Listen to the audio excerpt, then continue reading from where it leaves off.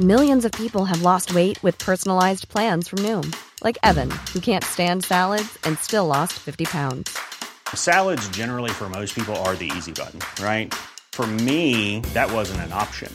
I never really was a salad guy. That's just not who I am. But Noom worked for me. Get your personalized plan today at Noom.com. Real Noom user compensated to provide their story. In 4 weeks, the typical Noom user can expect to lose 1 to 2 pounds per week. Individual results may vary. Imagine the softest sheets you've ever felt. Now imagine them getting even softer over time. That's what you'll feel with Boll & Branch's organic cotton sheets. In a recent customer survey, 96% replied that Boll & Branch sheets get softer with every wash. Start getting your best night's sleep in these sheets that get softer and softer for years to come. Try their sheets with a 30-night guarantee. Plus, get 15% off your first order at bollandbranch.com. Code BUTTERY. Exclusions apply. See site for details.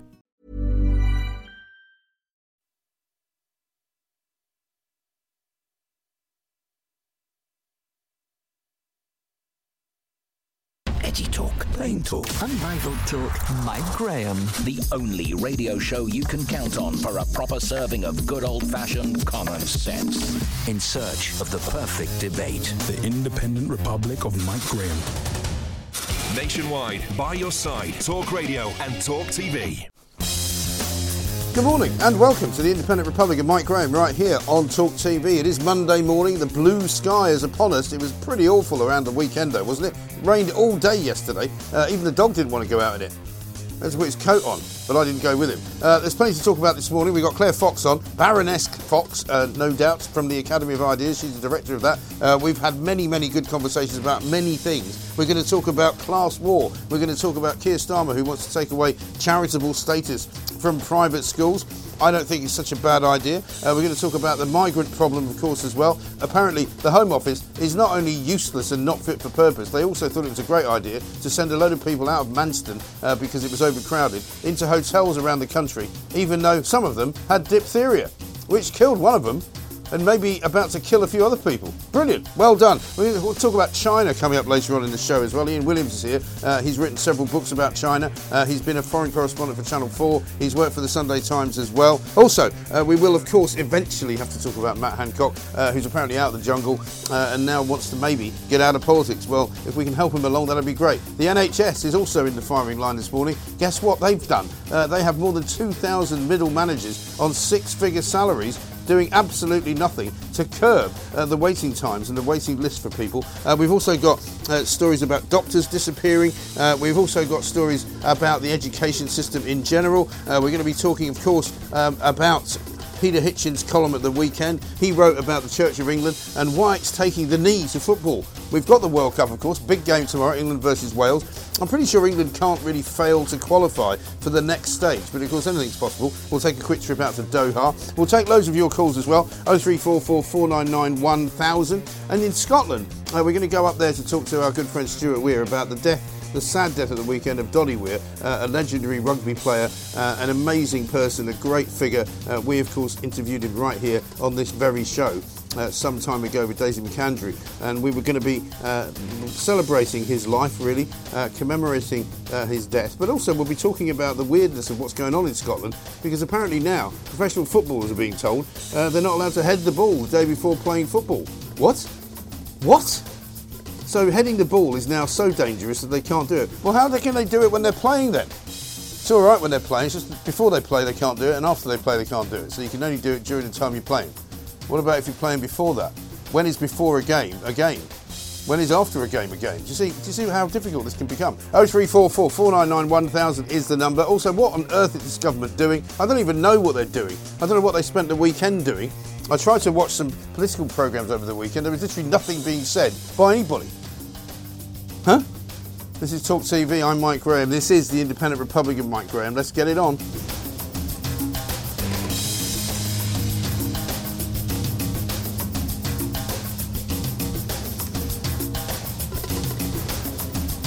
If only there was some way to find the truth. That's what we would be doing.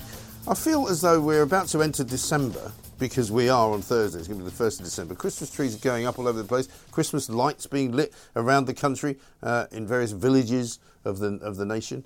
It doesn't feel very Christmassy to me, and it feels kind of like we're in some kind of weird limbo place. Let's talk to Baroness Fox and find out if she feels the same way. Claire, very good morning to you.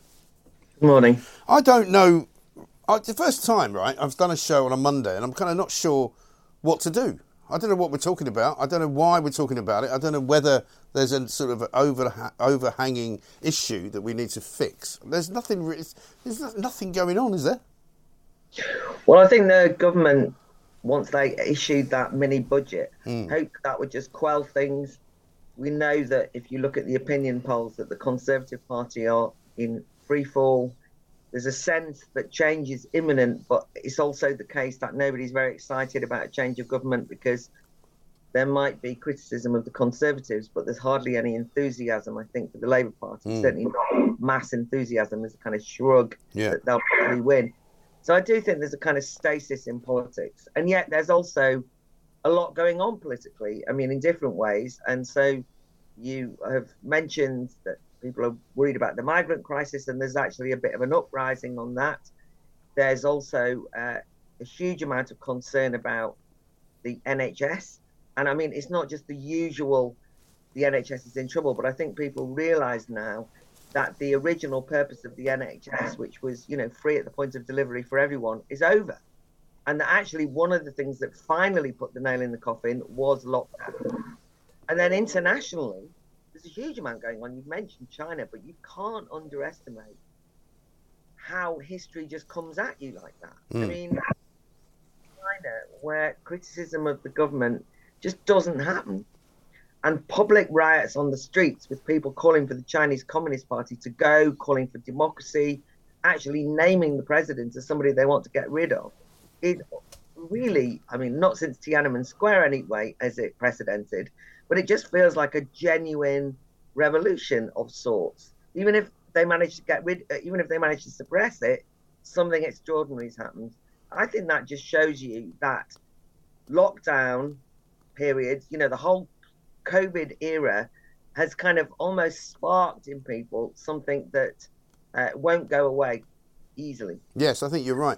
And also, one of the things that I have noticed over the course of the last few days is that people are kind of at the end of their tether. There's an awful lot of short-temperedness going on. There's an awful lot of people who say nothing works in this country, we can't get...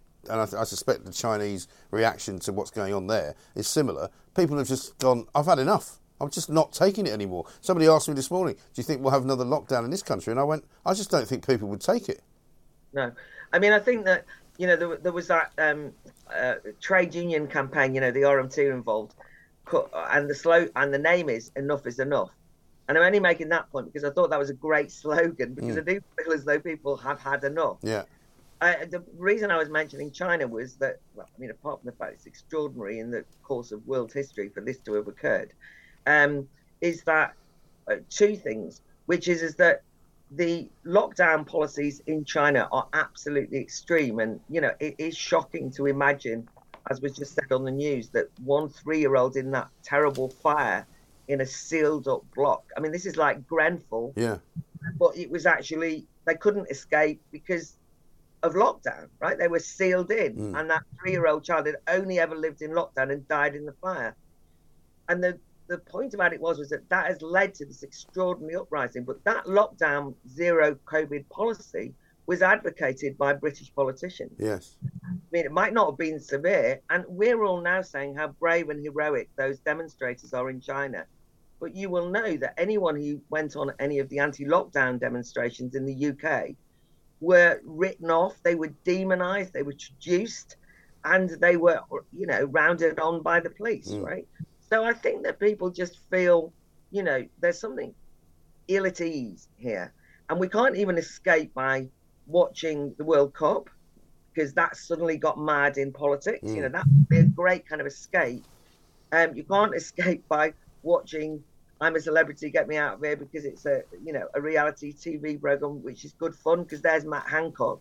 So I do feel as though people are simmering underneath and really do want a positive alternative. And I think it's important that those of us who had the opportunity, encourage people to remain positive, because that seething resentment under the surface isn't actually that helpful, because it can become very negative. So I take inspiration from what's happening in China rather than imagine it's going to happen in the UK. It isn't. No. But we also have to be positive about what we're going to do to ensure that the politicians don't just get away with doing things to us. Yes. I think, with every week that you find new news stories which are kind of curtailing either our freedom or our ability to actually do anything because things are so expensive, and we saw an example of that at the weekend with Sadiq Khan deciding that he's going to expand the ULEZ zone to places like Dartford and practically Orpington. It seems mad that you've got a government which is just squeezing people more and more and more and more, and there's only so much you can squeeze them. Well, actually, the Sadiq Khan ULEZ thing really, really annoys me. I understand that people are frightened and furious about the fact that their living standards are on the line because of the economic situation we're in. Yeah. A lot of people do understand that some of that economic situation is not just because of Conservative policy. There's a deep problem with economic prosperity in this country, and there has been a productivity problem for some time, and we've been living on cheap money and low interest rates artificially created for some time. So that's one thing. When then Sadiq Khan, the opposition party, the mayor of London, actually brings in what is effectively an austerity measure, an unnecessary austerity measure, and is sanctimonious about it, saying, he's doing it in order to save lives because this will improve air quality, when actually it's just a tax for the coffers of the London mayoral team and Transport for London. This is an atrocious attack on people, because it means that ordinary people going about their lives have to pay more. And we know that it's part of an attack on driving, on drivers. And one of the things that really upsets me is when they say the only people who have, the poorest people don't have cars. I've obviously never understood that for many people, their driving is their livelihood. That for many people, driving, their kids to school, their adult members of the family to hospital or care homes. Anyway, it's none of their business. Yeah. We have cars because we live in a free society. We should be able to drive them without having to pay through the teeth for it. Yes, but also for many people, there isn't an alternative. If you live in the outskirts of London, places like, Bromley, there are buses, but there's not much. There's no real public transport network that you can use to get your kid to school or to go to the supermarket or whatever. So people have cars because that's what they need to use to get around. And, this kind of net zero madness, which I don't particularly want to get into this morning with you, is driving all of this. And they don't understand. 80% of the people who were polled by the City of London, by the Mayor's office, said they didn't want it, and he's done it anyway. Yeah, well, that's one of the things that's really and interesting, because I've been having this argument over the weekend, is when you point out that the consultation indicated that people didn't, in a majority, want to have this, and the same is also true of low traffic neighbourhoods, LTNs, that have sprung up all over London, completely disrupting people's lives. And what was a kind of, half-mile journey, cut through a road, takes you like an hour and a half because you have to drive all the way round. And often the consultations indicated that public support didn't exist. And then you have people saying, yes, well, all right, the public didn't understand the importance of LTNs or ULEZs or whatever. In other words, they're completely contemptuous of what people want or not. And because they know better. They always know better. And as you said, we don't want to get down the eco route again, but net zero is one of those issues, and there are many others, in which a small group of people decide that they know what is best on behalf of ordinary people, and they are contemptuous of anyone who argues against it. And they just carry on and do the policies regardless. And that is modern politics, unfortunately, and I think we have to try and change the record on that if we can. Stay with us, Claire, if you would, because we've got lots to talk about. The Wellcome Collection also in the firing line this morning because they've got rid of a display because it was racist, sexist and ableist. Would you believe? We'll find out from Claire Fox exactly what that's all about. Coming next right here on Talk TV. Talk Radio. The home of common sense. Permanent, persuasive, profound. Radio with an answer for everything. Talk Radio. On your mobile, on your wavelength. Talk Radio and Talk TV. Welcome back to the Independent Republic of Mike Graham, right here on Talk TV. Peter Hitchens coming up, of course, a little bit later on in the show. We'll be talking about football with him. Claire Fox has already touched upon the kind of wokery of the World Cup, the likes of Gary Neville, Gary Lineker telling us all about the human rights abuses in Qatar. I'm waiting to hear from them on China. No doubt, the BBC will be putting their football focus hat on and telling us all about the problems that are going on with Xi Jinping. But let's talk to Baroness Claire Fox about something else, the Wellcome Collection. Claire, this might be something that not everybody knows about, but, it's a pretty famous collection of artefacts that were kind of put together by the founder of the organisation, Henry Wellcome, who died in 1936.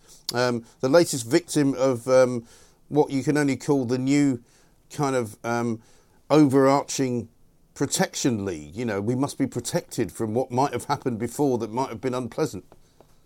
So this is this really is an example of a Philistine cultural vandalism. The Wellcome Collection was opened about 20 years ago. It's a museum on Euston Road, very accessible for people. Henry Wellcome, as you noted, was died at the in the 1930s, but he was an entrepreneur who'd made millions, billions, and he left his money and his in his will and his collection of artifacts that he collected from all around the world, looking at the history of medicine, and he left them to endow a scientific research, medical research, which hundreds of thousands of people have benefited from. And I was actually on the Wellcome Trust public engagement body, a voluntary body. I was asked to go on it, and the great excitement was when they decided to open this museum, that all these artifacts he collected, which really gave everybody an insight into how medicine had developed from all around the world, was opened as part of public engagement to allow the public to see how medicine has developed or universally. Can you imagine the Wellcome Trust themselves, their curators, have now decided that Henry Wellcome was the kind of person you can cancel, and that his collection is so despicably racist, ableist and misogynist, according to them, that they're going to close down their own museum. I mean, unbelievable. They've already had terrible, they've already done those kind of commentaries that when you go in, if you read the notes, you actually get a lecture. They completely insult the public because they don't understand that the public are capable of going in and seeing this exhibition and understanding that at different historic periods and around in different countries, there will have been different ethical standards to those that we have in 2022. It's actually a fascinating collection, and I always used to recommend that students and sixth formers would go along to it. And the Wellcome Trust was rightly proud of this museum. And now, in an act of huge self-loathing, they brought in some curators who decided that the public should be allowed to see this, and they're hiding it away. It's incredible, isn't it? It was a bit like going into the Tower of London and somehow coming out with the idea that it's okay to behead your wife, because Henry VIII did it. So we better not show that to people because they might be affected by it and they might end up going off and beheading their wives. I mean, it's nonsense, isn't it? Well, Mike, you shouldn't say that because at some point some curator at the Tower of London is going to actually call for that. I mean, some of these things you couldn't make up. And I think that's really what's so insulting about it. The interesting thing is that these curators say that they can't have this exhibition on because it's an indication of privilege and elitism, and that Henry Wellcome was able to acquire these objects and so on and so forth, never mentioning, by the way, that he's paying their salaries effectively. His legacy has actually endowed the Wellcome Trust with all of this money. But actually, it's they who are the elitists. Yeah. It's they who are exhibiting privilege because they are removing from the public space objects and artifacts which we should all be able to see. That was the whole point. Where are they going to go now? They're in hiding. Only certain types of special people with special woke powers who won't be affected by them will have access to them. And it's Philistine because actually it's important for us to understand. We've just had COVID. A massive medical issue has occurred.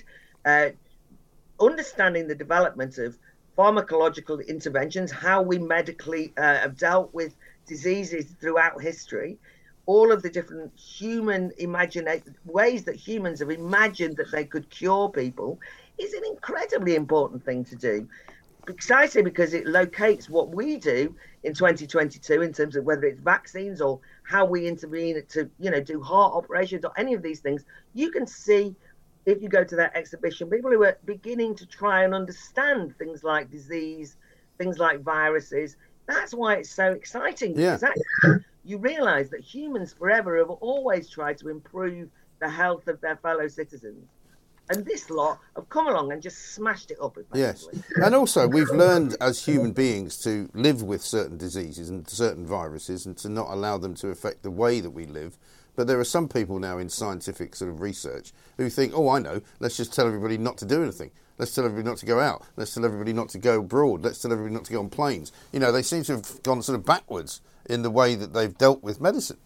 Well, that's exactly right, because one of the things that you learn from that exhibition, if you go to it, is to recognise that one of the history of humanity has been to not allow natural diseases to thwart our ambitions, to try and overcome them.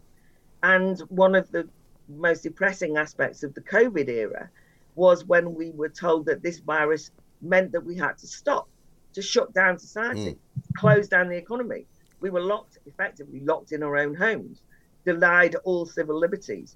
And we've already made reference to the fact that in China, that's at the most extreme in terms of a zero COVID position. But remember that our present Chancellor of the Exchequer actually admired that zero COVID policy. And there were people like the leader of New Zealand and Canada who actually tried to emulate it. Right. Actually, I know. Incredible.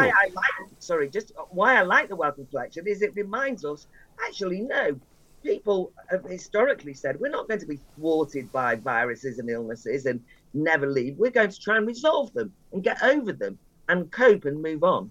Exactly right. Final question on the EU. You were a member of the Brexit Party. Rishi Sunak is being urged by no less than the Tony Blair think tank to do a further kind of new Brexit deal with the European Union. These people will never stop, will they?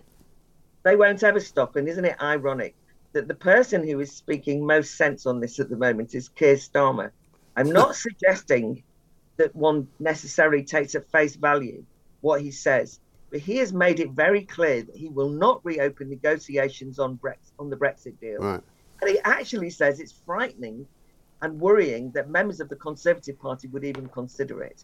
I do think, however, that the Remainiacs, not Remain voters, many of whom are perfectly democratic and accept the vote, the Remainiac elites are determined to undo Brexit. They won't just rejoin the EU, but they want us to join the single market and have effectively the EU interfering in a range of things in this country. Not on my watch, not on yours. Keep our eyes out on this one. Yeah, absolutely right. Good to talk to you. Baroness Claire Fox, director from the Academy of Ideas, of course.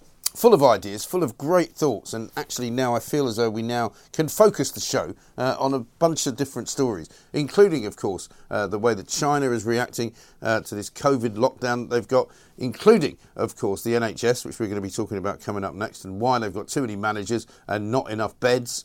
And, of course, Peter Hitchens is here as well. 0344 499 1000 is the number. And, of course, if you're listening to Talk Radio, don't forget you can watch this programme on Talk TV as well. It's on Sky 522, Virgin 606, Freeview 237 and FreeSat 217. You can also watch on YouTube and the Talk TV app.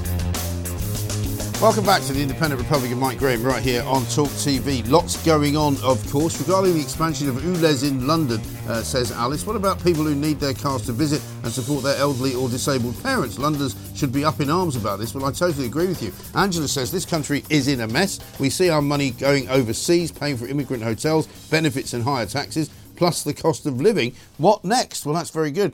And Sarah says this. Thank you for referencing the freedom rallies that took place in the UK. There were crickets from mainstream media. I presume you don't mean that. Brickbats, maybe? And any who did mention it smeared and belittled. Never again must we put up with the BS that we were fed. Well, I think that's right. I mean, people are revolting in China, which is quite surprising because it's the least likely place you would think a revolution would happen, because there is genuinely dangerous times ahead. If you are in China and you are demonstrating against the state and you are calling for the resignation of the dear leader, as they used to call him in North Korea, then you are putting your life on the line. You're putting your life in danger. But thousands and thousands of people in China are willing to do it. Ian Williams is going to be here later on to talk about that.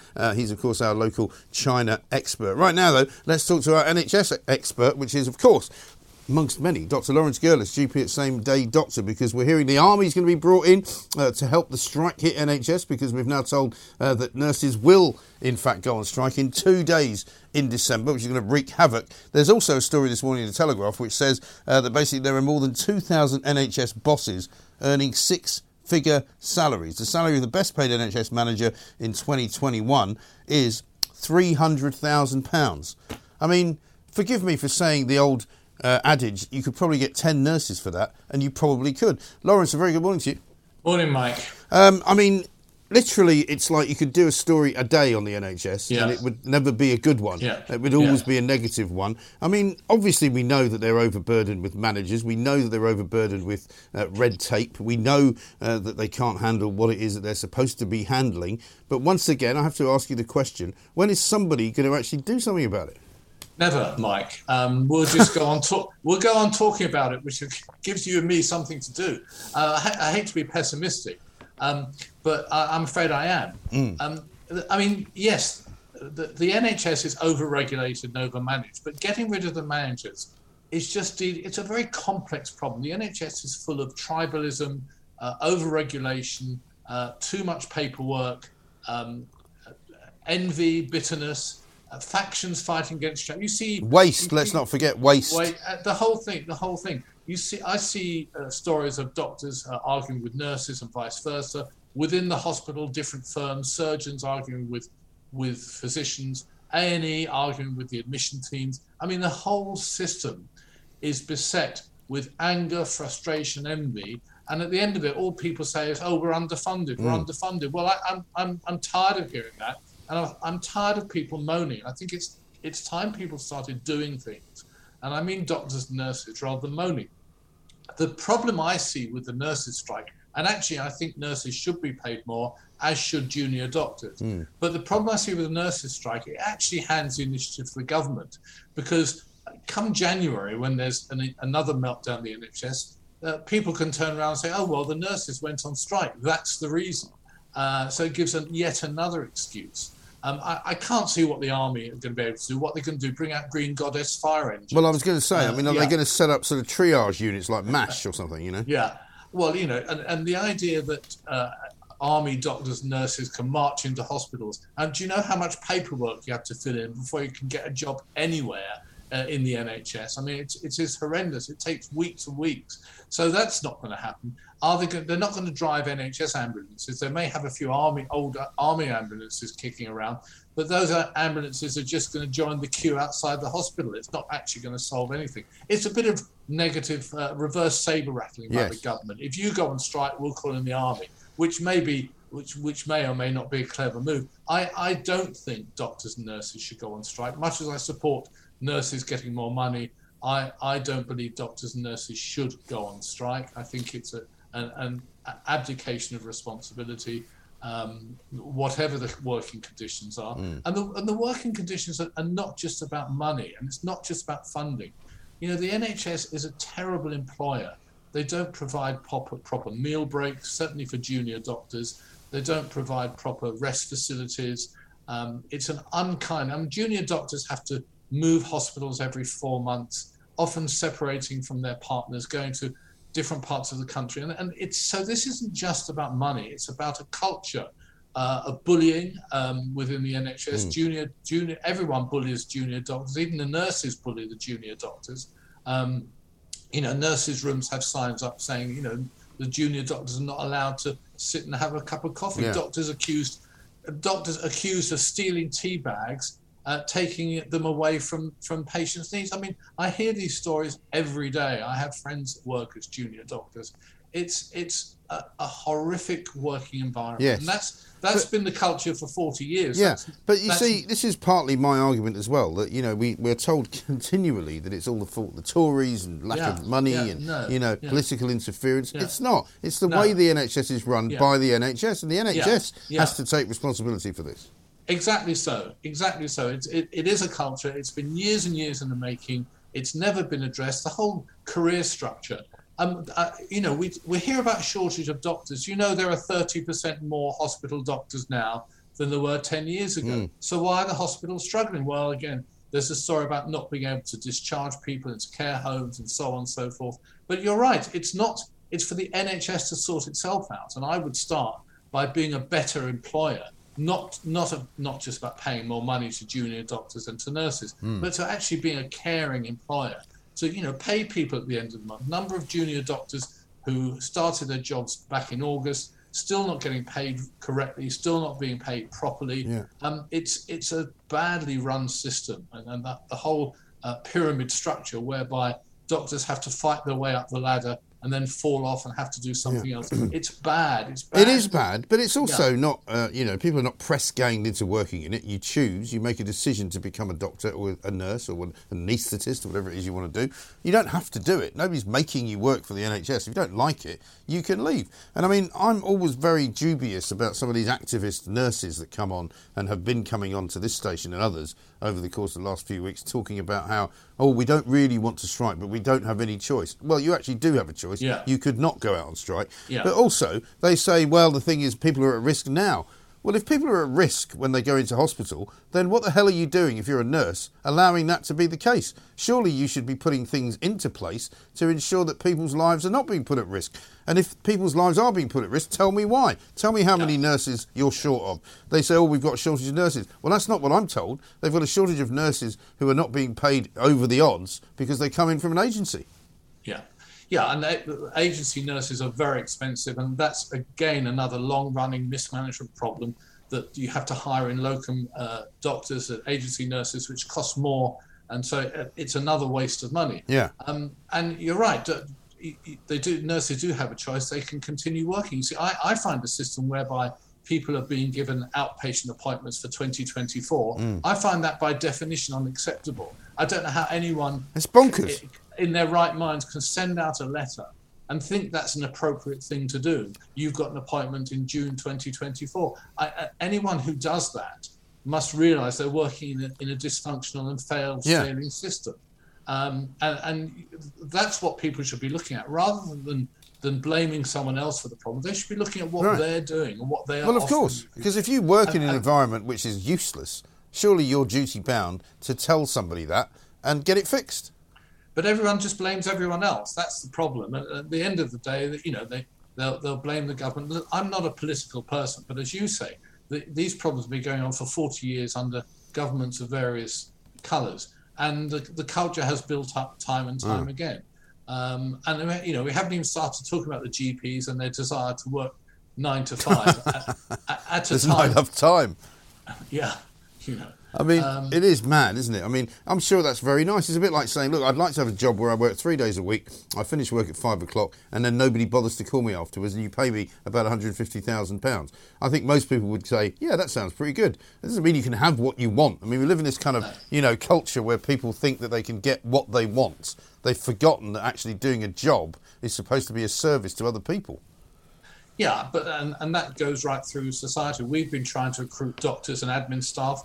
The admin staff we try to recruit say, well, can I work from home? No, I want you here. No. I want you facing patients face to face and booking them in. I don't want you working from home. And the doctors, of course, we don't have to, do home visits or work nights and weekends, but the doctors just want too much money. A locum doctor can earn £130 an hour working as a locum for the NHS. Whether it's in general practice or in a hospital, and it's very hard for us to compete with that. Yeah, no, absolutely right. There's so much wrong. We could talk all day about it, but Lawrence, listen, for the moment, thank you very much indeed. Dr. Lawrence Girlis agreeing with me that you can no longer, in all conscience, blame the Tory government for what is going wrong in the NHS. It's the NHS that should heal itself. It's the NHS that should have proper rules in place to prevent the waste, to prevent the absolute mismanagement, to prevent the uselessness, the waiting times, all of the things that are wrong with the NHS are entirely down to, guess who? The NHS, right? 0344 499 1000. If you work for the NHS, I'd love to hear from you, because if you think I'm wrong about that, then by all means try and convince me otherwise. But I don't think you can, because I think if you work in the NHS, you know what it's like. It's rubbish. This is Talk TV. Fast talk, street talk. Mike Graham fighting the good fight with all his might, providing a welcome dose of common sense for the common people. Solid talk, hot talk. The Independent Republic of Mike Graham. Nationwide, by your side, Talk Radio and Talk TV. Welcome back to the Independent Republic of Mike Graham, right here on Talk TV. It is a glorious Monday, I'm glad to say. Last Monday in November, apparently. If you were in America the weekend, it was Thanksgiving weekend, of course. We are going to start December in just about 3 days' time. I'm not sure I'm ready for it. There's Christmas trees up. There's all sorts of Christmas lights in the local town in Sussex where I was at the weekend. They lit the Christmas lights. And you just think, they didn't used to do that in November, did they? I don't know. Peter Hitchens is here with us. We'll talk about traditions, of course, amongst many other things, including why the church has suddenly decided to bend the knee in the same way that footballers have been doing so. Very ironic, I thought. A lot of people have made this point, that the English national team took the knee against the USA, which is an American thing, whereas the Americans didn't. So I'm not quite sure what that means. 0344 499 1000. We'll talk about private schools as well. We'll talk about a great many other things as well. And coming up in the next hour, we'll talk about China too. 0344 499 1000 is the number. Peter is here. Very good morning to you, Mr. Hitchens. I found it, I mean, not to get into the whole culture war of Black Lives Matter and all that, but I found it slightly ironic that in the England-USA game that the English took the knee and the Americans didn't, even though it's an American thing. It could be that just there isn't much interest in America in what they would regard as their soccer team. No, basically about as much interest in most American minds as the national netball team. Although they did get the biggest, not a game they care much about. They did get the biggest audience that they've ever had. Well, that probably isn't saying very much. 15 million, which is probably nothing like they get for the Super Bowl. No, well, again, probably the Hispanic population of the USA is increasingly, of course, keen on football. But just as a lot of cricket is played among migrants from India and Pakistan, the Caribbean as well. But it's and the Caribbean, but it's still the national games remain American football and baseball, and anything else is a bit of basketball. Of course, anything else is pretty much a minor sport. Yes, I think that's right. We should talk about football for the first time. I don't think you and I have ever spoken about football really particularly. But there's a reason for that. I know nothing about it at all. Does the World Cup sort of pass you by then, as it were? Well, I did actually. One of my children urged me to watch one of the games, the England versus USA game the other night. It was probably one of the worst games you could have watched. Indeed, it was incredibly bad. Dull as heck. Dull wouldn't even begin to describe how boring it was, actually. It was. But it was typically English in the sense that they'd got everybody very excited with the first game, which was quite exciting, and then the second game being a complete and utter opposite. I'm told the theory is that what's his name, Southgate, has one objective in mind, which is to get through the tournament. St. Gareth. Is it? Right, okay. But he apparently his aim is totally to get into the final. Yes. And if you have to play several really boring games with no risks at all to do that, then that's what you do. This is the tragedy of the great English footballing mind, is that, that to get to the final is an achievement, but they never talk about winning it. No, it's like when you want to win. They don't think they're going to. Well, I don't think they do, but even so, they can still strive to win it and say they wanted to win it. Look enthusiastic. For me, this is an intrusion into the private grief of people who care about football. I feel I shouldn't really get involved. Well, you managed to turn it into a conversation about the church. Well, yeah, which was rather interesting. The church turned into that conversation. There's an extraordinary posting on the Church of England's website, which was drawn to my attention by a keen reader. Yeah. Look, you want to look at this. There they were proposing that they postponed the December the 18th carol services in case it clashed with the World Cup. I'm sorry, but if you think eternity is important, then it has to be more important than a football game. Well, you would think, even if it is the World Cup. I mean, eternity doesn't just come around every 4 years. It's sort of there all the time, isn't it? No, it took me back. I didn't mention it because most people probably have forgotten it, but there was many, many years ago, I think shortly after the introduction of colour on the BBC, they had this fantastically successful drama series, The Forsyte Saga. Yeah.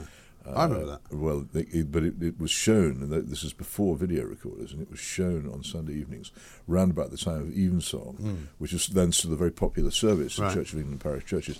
And lots of vicars said, "Oh well, what we'll do is we'll postpone Evensong so that people can watch the Four Saints Saga." A result was the service died. That was the end of that. Almost completely stopped happening. About 4 or 5 people might turn up, but it stopped being a major service. And this was, of course, before the days when you could record it and watch it later. Absolutely none of that at all. No, I think about 3 people in the country probably have video recorders now. So you can. The great thing about video recorders for me has always been that you stop watching television because you record something because the preview says it's great. Yes. And then you read the reviews and they say it was terrible. So you never bother to actually rewind. And of course, now what happens is that whenever the BBC or ITV do their collective sort of ratings, they count now things that you might have watched later. So if you've watched something on iPlayer, that still counts for. Well, if you did watch it later, okay, but if you might have watched it later, that's a bit of a. Well, I've always thought these things are a bit of a swizz. All of these so-called figures which are amortised into something. They've talked to 5 people and multiplied it by 1 million. You try and find out how they compile them one day. I once did, and I just ended up completely baffled. I had to lie down. Yeah. I couldn't understand it, and I don't think I was meant to. No, I don't think anybody does. Nobody really knows how TV figures actually work, and whether you count a particular hour. How the hell do you do that? I mean, yes, if you gave somebody a diary and they were assiduous enough to take it down every single hour, every single minute of every hour, that they did anything, I would think that was accurate. Whereas if people are in church, then you know they're there. Yes, exactly right. And when they're not in church, you also know that too. You also know that there's not much going on in church because church is now in decline, isn't it? Yeah, of course, but it's in decline partly because it's so feeble when faced with the spirit of the age. It's, oh, well, okay, if there's football, then let's not bother. Right. And then there's other. When you're ready to pop the question, the last thing you want to do is second-guess the ring. At BlueNile.com, you can design a one-of-a-kind ring with the ease and convenience of shopping online. Choose your diamond and setting. When you find the one, you'll get it delivered right to your door. Go to BlueNile.com and use promo code LISTEN to get $50 off your purchase of $500 or more. That's code LISTEN at BlueNile.com for $50 off your purchase. BlueNile.com, code LISTEN. The proposal for a nativity play, which suggested with a nativity play, that's revolutionary. Has the shepherds singing to the tune of "Football's Coming Home." I won't try to sing it. No, he's coming soon. About the approaching saviour of the world, and you think, well, are you actually taking this issue seriously enough? At one point, a football lands in the manger. Apparently. Yes, because at what point... This is not being suggested by some progressive primary school teacher. Right. It's being suggested by the actual National Church of England. It is ridiculous. They are beyond. Yeah, they are beyond the satire. But it is this thing, isn't it, where people become obsessed with, okay, well, this is the new kind of culture, so let's try and attract the people who like that into the church by making it more like what they like. It doesn't work like that. But the truth of it has been, it's very interesting, there are statistics on this, which again are measured by real presences of people in real churches, that particularly the cathedrals of the Church of England, which have tended to stick to traditional worship with traditional music and old-fashioned ways of doing it, have been experiencing larger and larger congregations, whereas the churches which have gone all Rocky Horror and funky and have made themselves as modern as possible continue to experience a decline. Yeah. And you would have thought that might suggest to some people that maybe being a bit tougher about what you believe is more likely to succeed. Well, for those people as well who only occasionally go, for example, those who may want to go to midnight mass or something on Christmas Eve, if you do that, you don't want to be kind of confronted with a lot of World Cup style, jiggery pokery, do you? You just expect to be given the traditional carol singing. Well, if you don't go very often, you want to see probably what you experienced as a child. Yeah. Which obviously will not be what the Church of England wants you to experience, because they keep changing everything to make it more modern and up to date religion. It's like luxury bus, isn't it? It's one of those terms that doesn't actually make sense. No, it really doesn't. But you're right to kind of point it out, because there is this, I think partly as well, and I mentioned all the Christmas lights going on. I was quite horrified, probably about I think pretty much early November, I happened to find myself in Oxford Street, and all the Christmas lights were up. They weren't actually lit yet because it was daylight, and they hadn't officially switched them on, but they were up at the beginning of November. Well, you and were it lucky seems you to get didn't longer and longer. Lucky you didn't also find Easter eggs for next year on display. Well, I mean, they've got to do what they can. That'll be soon. And I was talking to my sister at the weekend in America, and it's always slightly more truncated there because Thanksgiving comes first, and so they won't be putting Christmas trees up until probably later this week, which is December, which is fair enough. Yeah, but Christmas isn't such a big deal over there anyway. It's not, no. No, Thanksgiving is the big holiday. Thanksgiving is really the big holiday. I came to the conclusion. Yes. And it's interesting that Christmas Eve... Because it's non-denominational. It's partly that. Also, I found that Christmas itself, Christmas Eve was it. And if you went, as I tried to do, to church in Washington, D.C. on Christmas morning, it actually wasn't particularly well attended. Everybody had gone the night before, and that was it. Okay. And then Christmas was over. They don't have Boxing Day as such. No. No, they never understood that. The Canadians have Boxing Day, but the Americans don't. No, it's quite weird. New Year is the same. They don't really understand why you take a day off. Well, I don't either, so I'm completely with them. Well, you'll hate it this year because we've got 2 bank holidays after Christmas, Monday and Tuesday, because Christmas Day is a Sunday. Yes. And then we've got another one on the following Monday, which is going to wreak havoc, of course, with anybody trying to go on strike. Because not only do they not need to go on strike, it's very cunning, because there won't be any trains at all. Cunning is you defeat strikes by closing the country down. Yeah, so I mean, effectively, nobody can tell. Effectively, if it's not stopped, despite whatever you may hear from Mick Lynch, they're now going to strike on the 13th, the 14th, the 16th, 17th. Then the following week will be knackered because there won't be any trains in the right places, and there'll probably be an ASLEF strike thrown in. Then it's Christmas. Then it's Boxing Day. Then it's Boxing Day +1. Then they've got another couple of days left, and then there's more strikes in the new year. Yeah, well, so it's a 3-week strike. If it's the RMT, I look forward to RMT strike days because the trains run better on RMT strike days. If it's ASLEF, the trains do actually stop. Yes, they actually did stop. RMT strike stop. days, the trains are faster, better, more reliable in my experience than they are on the days when the railway companies are striking, which is every day of the year. The ASLEF strike on Saturday I'd completely forgotten about until it happened. Yeah. And it really did seem to stop people doing they do. anything. Because they actually drive the trains. They actually drive the trains. That's the difference. Yes. Let's talk a little bit about the NHS, talking of strikes, because the nurses are now going to go on strike for 2 days, they say. I think they said the 15th and the 20th of December, which seems to me to be completely disastrous because, again, people will have their operations cancelled, presumably, won't they? Well, I'm very sorry about this, but I don't think people who go into professions such as nursing should strike. No, I don't either. I think it should be. I agree with you. If you want to go in for that sort of work, and it's very noble, and my late aunt Ina was a nurse all her life, and totally dedicated, and not particularly pleasant I never either. talked to her about striking. No, because it would never have occurred to me that she would ever think of doing it. Yes. Because what she'd trained, in the 1930s, she'd been a nurse in the Queen Alexandra's in the war, and she'd gone behind the advancing D-Day troops and everything else. And she just believed that her job was to nurse. Yeah. And if anybody had come to her and said, you're going on strike, she'd laughed at them, I think. And it just simply didn't fit with the... And I know there've been a lot of changes in nursing. Yeah. I'm not sure entirely for the better over the past 30 years. But do you remember many, many years ago when the Royal College of Nursing suddenly decided to get militant? But even then, they didn't say we're going on strike. They had a big campaign called Raise the Roof, in which they held demonstrations and said we're being taken advantage of, which they are. And people who don't strike are taken advantage of. But that, I'm afraid, is the price you pay for wanting to do something which is actually above the level of dedication that most people... And as ever, there's a lot of different truths around these stories, though, because depending on which kind of nurse you are, which band you're in, you make reasonable money. Some nurses are overworked, some are not. Some only have to work 36-hour week, and if they don't want to, or if they want to, they can then get overtime for working the rest of it. Well, I try not to criticise other people's work patterns. So do I. It's not for me to do. But I just think if you're doing something like that, where people are relying on you ultimately for mercy, ambulance driving, nursing, being a doctor, being a fireman, or being a police officer, you really can't. And I think we should recognise this. Right. And in some ways, the police do better because they are actually banned from striking. And as a result, they get quite good pay deals. People who are banned from striking often do. Right. Do you remember when the GCHQ, the spooks, were banned from striking? Yes. Almost immediately their pay went up. Right. Quite considerably more than ever would an awful lot have of done. public sector workers are now doing a lot better than they were because they were meant to be doing the job, one, because it was a sort of vocation, two, because they got good benefits and decent holidays and a good pension, and they didn't get a great salary. But now they get all of it. Yeah, but I just don't think you can. I have a suspicion a lot of people in the nursing profession will not strike when it comes to it. Well, I believe many of them didn't even vote to strike. No, I think so what you've got is a bunch of militants who keep saying, we really don't want to do this, and you go, well, you do actually, otherwise you wouldn't be doing it. Well, yes, exactly. I mean, what generally people are told when their unions put out strike votes is we have to make this threat to get a deal.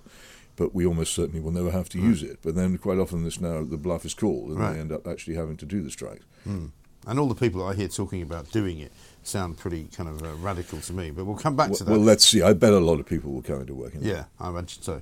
Peter Hitchens is here. We're going to talk about schools and education. Peter's got a new book out on that one subject. But on the front of the Mail today, we've got Keir Starmer saying that he wants to basically get private schools out of charitable status, which has upset quite a few people, including the Daily Mail. This is Talk TV. The Independent Republic of Mike Graham on Talk Radio. Welcome back to the Independent Republic of Mike Graham, right here on Talk TV. Peter Hitchens is here from the Mail on Sunday, or the Mail, I suppose you could say. They've got an interesting story this morning on the front about private schools and the new Labour line on them. But before we do that, let's talk a bit about China, which is in an extraordinary place this week, it would seem. It seems as though the people are revolting. Well, I did a lot of travelling to China in the early part of this century, and I was terrified by it. I thought that it was one of the most frightening countries I've ever been to. It was first of all, the possibility it would go wrong, and secondly, the possibility that it would go right and that China would become the major superpower. And it's extraordinary, the vastness of the enterprise that's being created there, and of course the huge number of people who have been completely oppressed and without any real freedom pretty much since the start of the communist regime, and even more so since the current President Xi Jinping took over. And amazingly, they're calling for his resignation. Well, they are, but the Chinese apparatus of repression is not stupid. All those people are being filmed. All their identities are known. As soon as they get home or go to work, they will be arrested and carted off. And possibly never seen again. And you'll never see them again. And there's going to be a contest here between the level of public feeling and the level of fear, and it's not clear how it will work out. You, of course, will remember the great massacre of Tiananmen Square. Of course. People didn't realise, I don't think, at that stage how violent the Chinese state could be if it wanted to be, but they know now, and they also know how the extraordinarily powerful and all-embracing its surveillance state is now. I would be really scared about protesting against that. And at the moment, I feel that the courage of the people involved is extraordinary. It is. We've got some footage now of something in Hong Kong. Hong Kong residents actually holding a vigil for the victims of that terrible apartment fire. Not safe there anymore. It's really not. And it's in the far western city of Urumqi, which is the allegation is that the people were being locked in their houses because of COVID. Well, it's very likely. And there was a fire, and they couldn't get out. I don't think it's at all. I think it's almost certainly there's film of it apparently, and it shows what happened. Yeah. And I think it's very likely that we know about people being welded into their flats because of the COVID panic, and I think this kind of thing has continued. I've been to Urumqi, but mainly over the great contest there between the Chinese and the Uyghurs. Right. It used to be the Uyghur capital. The area is now very heavily populated by Chinese who've moved in large numbers. Right. There's a lot of tension there as well. And they've just sort of moved the whole way in which China colonizes its outlying parts is quite astonishing as well. It really is.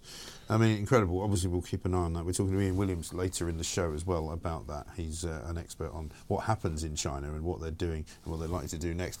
Shall we talk a bit about the school situation? Your book is out, I think, now, about grammar schools being shut down. Funnily enough, there was a story about one Latimer Upper School, which we were talking about earlier. Nick Clegg has sent his youngest son there. When I was young, that was a grammar school.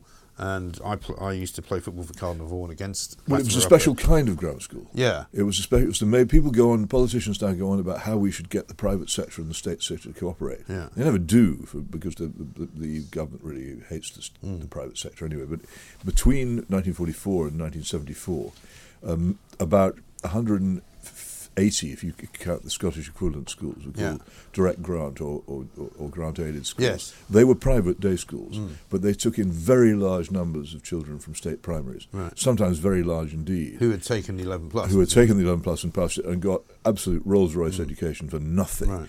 It was a fantastic arrangement. Many people, Alan Rickman is my favourite example of this, and Alan Bennett and other people who came up from very, very... Alan Rickman's father was a painter and decorator. Alan Bennett's father was a co-op butcher. They came up from very, very ordinary backgrounds into great prominence because of fantastic education available for nothing. And the reason why private schools flourish in this country is because that arrangement was destroyed. And the private schools were dying on their feet in the early 60s because the grammar schools and the direct grants were creaming them. And they were much better schools. And they were, of course they were better because they were harder to get into and they had higher standards. And they were all shut down. And so the private schools were given a great boost because parents who wanted their children to be properly educated and could just about afford it were pretty much bound to pay. What this does, this idea of putting VAT on school fees, of course, is it reserves private schools only for the super rich. It's a way of strengthening privilege. Now, why would a Labour government want to strengthen privilege? Education is a tremendously valuable commodity, and if people are prepared to pay for that instead of clothes and holidays and big houses, oughtn't we to encourage them? Well, I've often argued the position that if we did away with private schools, all schools would improve because what you'd end up being was a lot more kind of egalitarian. I know that might just be a theory. It hasn't worked. No. And it hasn't worked. And every time I suggest it, I'm always surprised by the numbers of people who say, actually, no, we work very hard, we're not rich, but we put our children into private school because we think we have to do that because the local state school is so bad. And so I always end up changing my mind because it's not the purview of the rich anymore. It's a lot of middle class people. If you want to get rid of private schools, have good state schools. Private schools are not unknown, but they're very much a minority interest in Germany, where they still have a grammar school system. And private schools are really for the super rich and for dunces in Germany, and they don't have similar the to America, actually. Well, I would say the elite, the real elite in America, the real super rich. But use the private schools. Yes, but most ordinary people. It's called Grottelsex. There's a whole lot of it's an acronym for all the top prep schools in the. But they're very. Obama went to private school. Yeah, but they're very they are really elite, aren't they? Yeah, they are. I mean, like Trump went to because almost nobody can afford them. Yeah, Trump went to one of those military academies, didn't he? If you want to get good education in America, what you do is you save up for college and try and live in the catchment area of a good high school. Yes. Very similar to here in a way. Right. Now. But the high school system seems a bit more homogenous than the one here, which is all over the place. Where I lived in Bethesda in Maryland, the house prices depended on whether you were in the area of a particular school. Right. The great one in those days around there was Walt Whitman. If your house was in the catchment area of Walt Whitman, the price zoomed up. Right. So and then you pay property taxes as well. Yeah, it's disguised private education. Yeah. Interesting. Well, I mean, we're almost out of time, but we should mention Nick Clegg, I suppose, because he's back, having been to California. And he's putting his kid in private school, even though he branded it corrosive in the past. Well, you see, I never blame people for putting their children first. No, I don't. What I find, but you just shouldn't say something and then not follow it up. All these people, whether they get their children to very hard to get into state schools or into private schools, is why don't you recognise that the same problem faces everybody else and do something about making good education available to all who deserve it, instead of it being reserved for the rich and the influential. I don't mind. Always put your children first. It's the right thing to do. But put other people's children nearly as first as that in the policies you pursue. Absolutely right. Peter, very good to see you again. We're out of time. We're getting closer to the Yuletide scenario. We're only taking, I think, 1 week off for Christmas here. So we'll see you next Monday. And we will take more of your calls coming next. The Independent Republic of Mike Graham on Talk Radio. A net zero referendum is something we've thought about in the past, and it looks as though, according to a new poll, even more people would like to have it. Lance, a very good morning to you. Yeah, good morning to you, Mike. So, the madness continues. It does. It's bizarre. I think this is really interesting. This poll is... it's extraordinary, not just in the scale, but also the direction of travel. You know, you have 62% of people polled with an opinion want a referendum on net zero. A year ago, that figure was 58%. So the number's growing, and that is despite all the information they've heard about COP27 and all the stuff we've got to do to make the planet cleaner and so on, and yet they're questioning it. Now, it doesn't, in my view, mean that they actually want a referendum, but I think people feel disenfranchised because all the main political parties have been saying the same thing, and it's the same with, you go back to the Brexit referendum, you had to be pro-EU, and people felt that they weren't getting a voice. And so it's interesting that even more so now people are questioning the whole basis of net zero.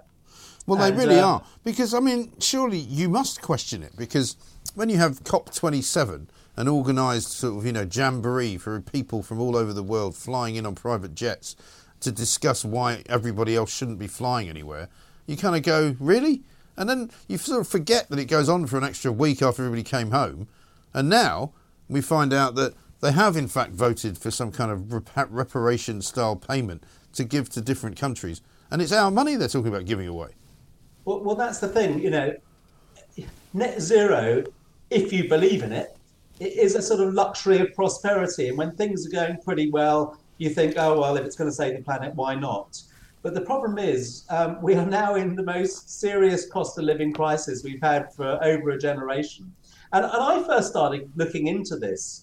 You remember, Mike, we had a conversation October a year ago when my own business's electricity bills doubled from £200,000 a year to £400,000 a year. Now that's absolutely enormous. Yeah. And it was because of that I started to look into it and to start doing some research. What is it we're actually paying for? Yeah. And I think that's what's going on here. I think people are, it's not easy to do it because, people like the BBC won't let you question climate change. So it's difficult, but I think people are researching it more and asking questions more and more, which is why I think people are calling for this referendum. And, whether we have one or not, there should be much more debate so people actually understand whether, it's even good value. Has there, there's not been a cost-benefit analysis. No. Well, every time I ask anybody who is a climate change advocate, if you like, and a net zero advocate, what does actually net zero mean? They can never really explain it. They can never really say how it will improve our day-to-day lives or indeed how it will improve the planet. And in fact, there are those who say even if we stopped all emissions now, it wouldn't really make any difference for at least 10, maybe 20 years. And we also know... I'll tell you what it means. It means that, that we're currently paying, it's currently costing us, each household, something in the region of about £2,000 per year for this policy that, no one's really signed up to. And then, you have the Tories saying, yeah, but it was in our manifesto. The problem is it was in everyone's manifesto. Yes. So, people didn't vote for the Conservatives in, huge numbers last time round because they wanted wind farms. They voted to keep Corbyn out. But the Labour Party manifesto had the same policies on net zero. So, there really wasn't a choice on this. And, we do need a choice now. We need a proper and full debate because the more you research it, as I've done, the more you realise what complete nonsense most of this stuff is. Yeah, well, exactly right. And I mean, when you look at the the World Cup, for example, which is apparently going to be carbon neutral, you go, actually, no, it isn't. Because the reason they say it's carbon neutral is because they say they're going to plant a load of trees, which will sort of knock off the effects of the carbon that they've used to build all the stadiums. It's literally fantasy. It is, but there are many scientists out there that believe that carbon dioxide is actually good for the planet. Yes, we've seen carbon dioxide, the levels of it rising in recent years. There are scientists that that debate whether or not the causal relationship is the way round. That people sort of declare that the hotter planet causes they're saying the heat in the planet actually causes increase in carbon dioxide. But you have farmers that have greenhouses that actually deliberately pump carbon dioxide into their greenhouses to get the fruit and veg to grow faster. Right. Carbon dioxide has led to the greening of the planet. Right. So there are scientific questions. I'm not a scientist. I'm a businessman. But what I'm saying. Well, you're paying for it, though. We need to have a debate about this because it is. It is the single biggest thing that's causing this huge rise in the cost of living. And the thing, I'll tell you what really annoys me, actually, Mike, is that, we hear politician after politician talking about how Putin has led to this energy, the energy crisis and costs have gone up. It's nothing to do with Putin. As I said earlier, my own electricity bills went up in October a year ago. That was 5 months before the war started. And in fact, they've been going up every year for the last 10 years, just a little bit, but they just rocketed, 6 months before, 6 months before the war started. Putin's, of course, he's exploiting the situation. I don't doubt that for 1 second. And he might have been, as research has shown, he might have even been funding groups, environmentalist groups, to stop us doing things like fracking here, right, which is what we should be doing. The Americans have been doing it for the last 10 years. They pay almost a tenth of what we pay for our electricity. No, I know. Absolutely right. I don't know whether you've given any thoughts of what the question would be if we did have a net zero referendum. But Carey in Melksham says, if there is a net zero referendum, will the question be, do you know what net zero is? It's worth a try. That's a good one. I think I don't actually think in reality we will have a referendum, but we do need more debate. Yes. We definitely need more debate about this. It's ridiculous that you can't go onto the BBC and question the whole premise of man-made climate change. Yes. And the ridiculous thing is they'll call skeptics deniers, but they're the ones that are actually denying debate. They are the real deniers here. Yeah. There are many scientists that get shut down. They have funding removed if they don't go along with the consensus. Yes. Well, I actually heard a BBC journalist on a programme the other night saying, well, surely there are some subjects for which there aren't two sides to the argument. And you kind of go, really? You think that, do you, actually? What, you just think there's only one side to an argument about certain things, like climate change? Well, the thing is, part of the policy, this is a policy decision to stop debate. And the reason they do that is because they don't want to create doubt. Now, if you're talking about fact, fair enough. If you had somebody arguing that 2 + 2 is 5, why would you shut them out of debate? You just make complete fools of them. So have them on and let them debate it. Let people debate climate change. Let the scientists debate against each other. Because, I'll watch somebody on TV saying, there's a crisis, and I'll watch another scientist say there isn't a crisis. But you never hear them debating each other. No. And you sort of want to hear that interaction because they are the experts. Yes. And there are so many, I've read quite a few books on the subject now, and there are so many questions. The first thing is that all of the future, predictions are all based on modelling. Yeah. What have we just learned from the whole COVID experience? We locked down our economy. We printed £500 billion worth of, debt, which has led us into this crisis that we're in at the moment, all because of models. And we're doing exactly the same thing with climate. And the other thing that you learn is that the scientists themselves do not believe there's a crisis.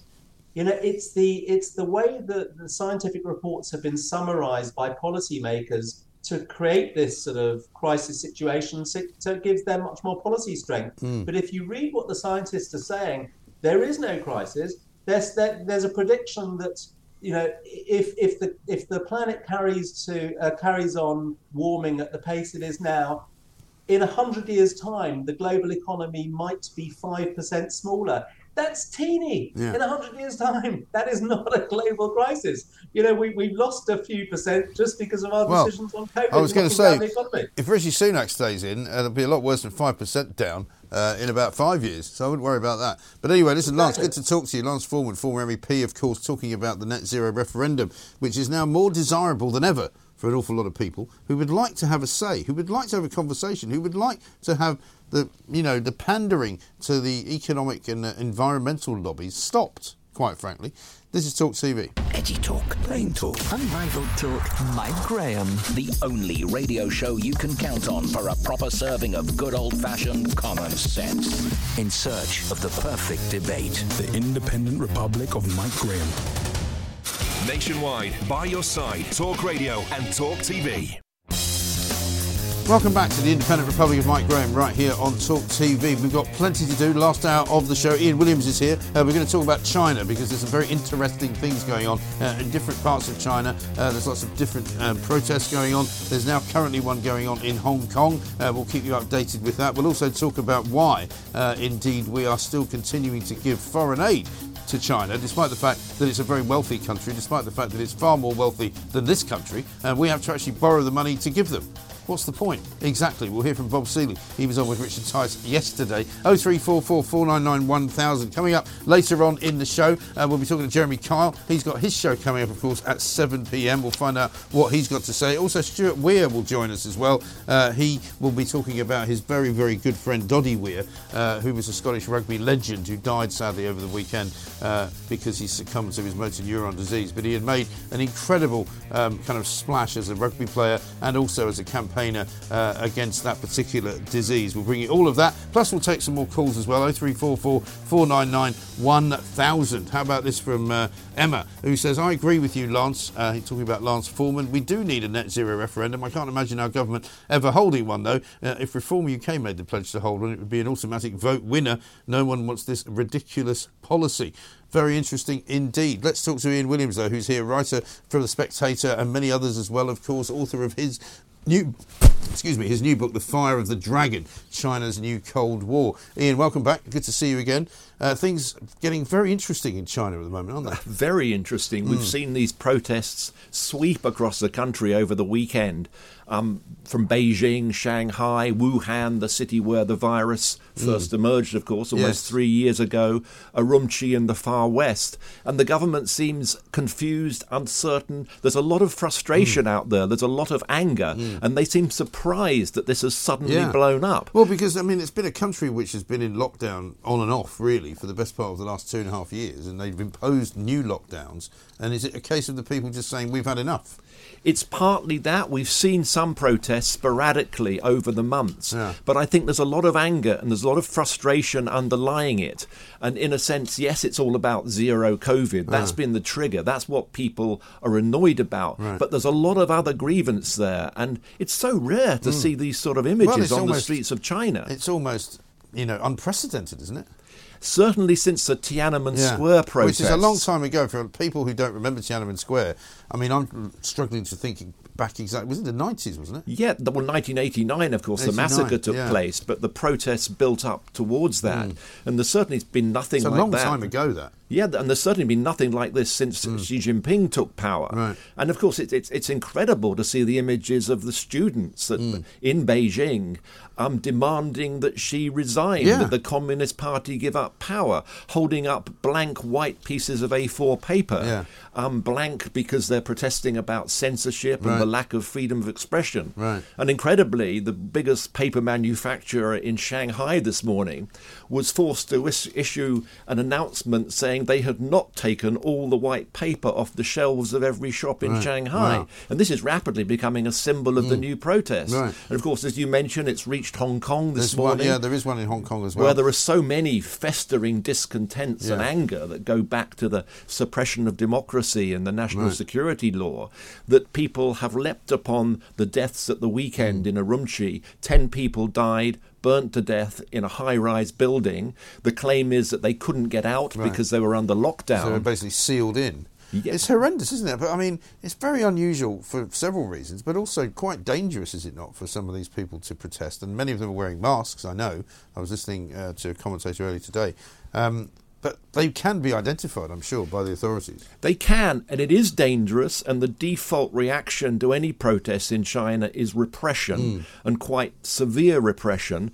But I think rather like the virus itself, you're seeing a kind of, this could turn into whack-a-mole. Yes. You suppress one protest and it emerges somewhere else, because a feature of it is the sheer breadth and all these different cities where it's happening at once. And it really is quite a severe challenge to Xi Jinping, nothing like he's had to deal with before. And are they coordinating these protests by social media means and things? Because everybody knows, well, anyone I know who's ever been to China, you can't really use social media there like you can here. So you get a VPN or something. Is that what a lot of them are doing? Yeah, and it's a game of cat and mouse. The images will be posted, and then the censors will be running to try and delete it before it can be I mean, you remember those images last week from the iPhone factory, iPhone City, the Battle of iPhone City. Incredible images of clashes between riot police clad in white hazmat suits and protesters. And they were spread quite widely, and they were spread at such a pace that the censors were struggling to keep up with them, to get them. You just can't do it. I mean, that is the beauty, I suppose, of social media. Rather like the Arab Spring was kind of founded on the back of people sending messages to one another. This may be the same thing. Exactly, and people become more confident. And they'll see protests in one city, and that'll inspire them to come out onto the streets themselves. And the depth of frustration and confusion, because don't forget, only a couple of weeks ago the government announced in China it was going to ease restrictions a little bit. That lasted about 10 minutes or 7 days. And then because they now have a record number of cases, 40-odd thousand, not massive in the bigger context of things, but for China that's the most they've ever had. And, of course, any notion of easing restrictions have gone right out the window. Absolutely. And, of course, Xi Jinping can't escape from this personally because he is so closely identified with the zero-COVID policy. And if they're asking for his head, as it were, then it's going to be tricky. And it's interesting as well because this week we've learned that Britain is still giving China $51.7 million in foreign aid. And yesterday, Richard Tice was on this very programme talking about it with Bob Seeley, MP. This is what Bob Seeley said when he was asked why we're still doing it. A minister of a government who's trying to save money and, where all the cash is really tight, can a minister really have approved this? Or is this being done on the nod by civil servants, senior civil servants, without ministers' authority? Because there's a real transparency issue here. And fundamentally, there's a question of some foreign aid is good, and as you quite rightly say, but it must be all about quality, not quantity. Voters will lose trust in the whole concept of foreign aid if you get stuff like this going on.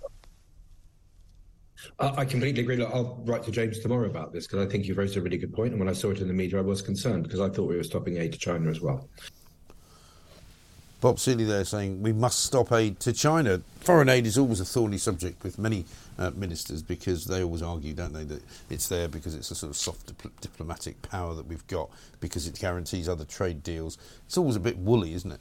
It is. It's extraordinary that there is such a large amount of aid still going to China. I guess they would argue that, yes, it's soft power, it's helping us maintain some influence, but we need to know how and where. Right.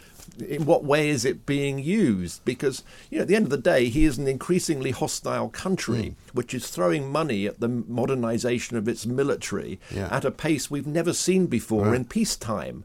So you think, well, OK, so for the 50 million that we provide, that's 50 million displaced that can go into ways that the Chinese government wants to spend which are not friendly towards us. And at the very least, there needs to be transparency. OK, if they want to make a case about this being advancing somehow British interests in a soft way, then explain to us how that's happening and where the money's going. And President Xi, as we saw at the G20, when he had that sort of slightly off-the-cuff conversation with Monsieur Trudeau, doesn't really look as if he cares what the West thinks of him. Doesn't really seem to be bothered by whatever he is accused of doing.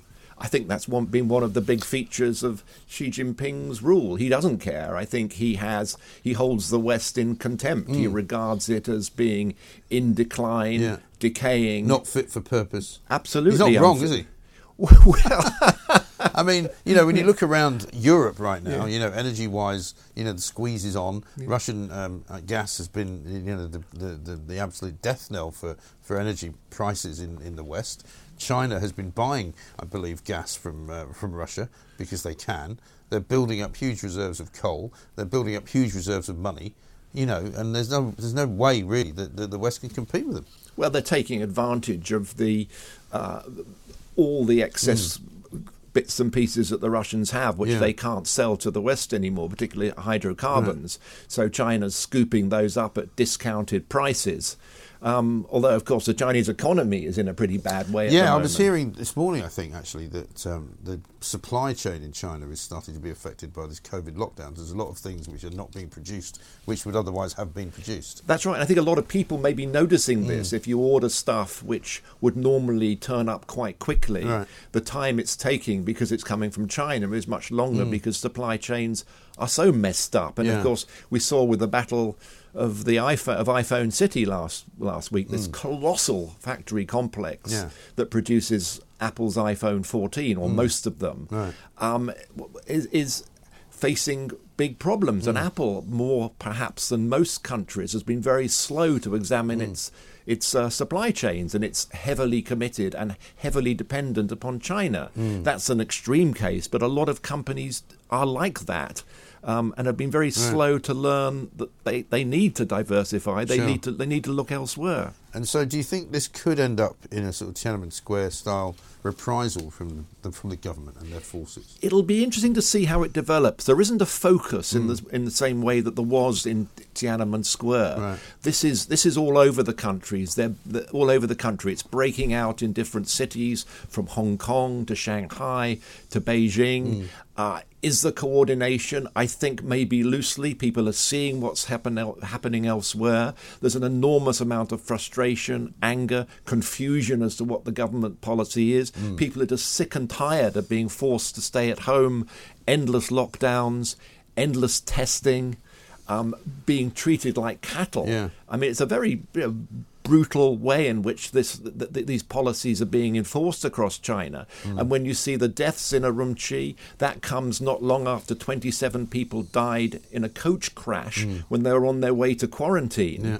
And people are saying, hey, there are more collateral deaths, there's more collateral damage from the figures, and we have to take the figures with caution, but there are articles that have emerged in China about the mental health crisis, especially among young people. And of course, people at the universities, Beijing, Shanghai, those at the forefront of the protests over the weekend, their unemployment is running at 20% in urban China. The life prospects of a lot of these kids that are facing graduation are not great. And so there are a lot of issues underlying the anger here. Right, interesting times. Well, we'll keep an eye on it. Ian, thank you very much indeed for popping in. Ian Williams' new book out, The Fire of the Dragon, China's New Cold War. But you have to wonder, these very brave people who are demonstrating against the Chinese authorities, how that will all end for them and exactly what will happen to them in the next week or so. We'll keep you updated with everything that happens as it happens over in China throughout the day here and throughout the week as well. Coming up, we're going to be talking to Stuart Weir about Doddy Weir's death. We're going to be talking to Jeremy Kyle as well. We'll take more of your calls too. 0344 499 1000 is the number. This is Talk TV. Talk Radio. Across the UK, online, on DAB, and on your smart speaker. The Independent Republic of Mike Graham on Talk Radio. If you enjoyed that, be sure to catch the whole show 10 till 1, Monday to Friday on Talk Radio via DAB, online or via the Talk Radio app. And if you have an opinion on the stories we cover, we'd love to hear from you. Call us on 0344 499 1000 or tweet at Talk Radio during the show to have your say. Mid-morning with Mike Graham. Talk Radio.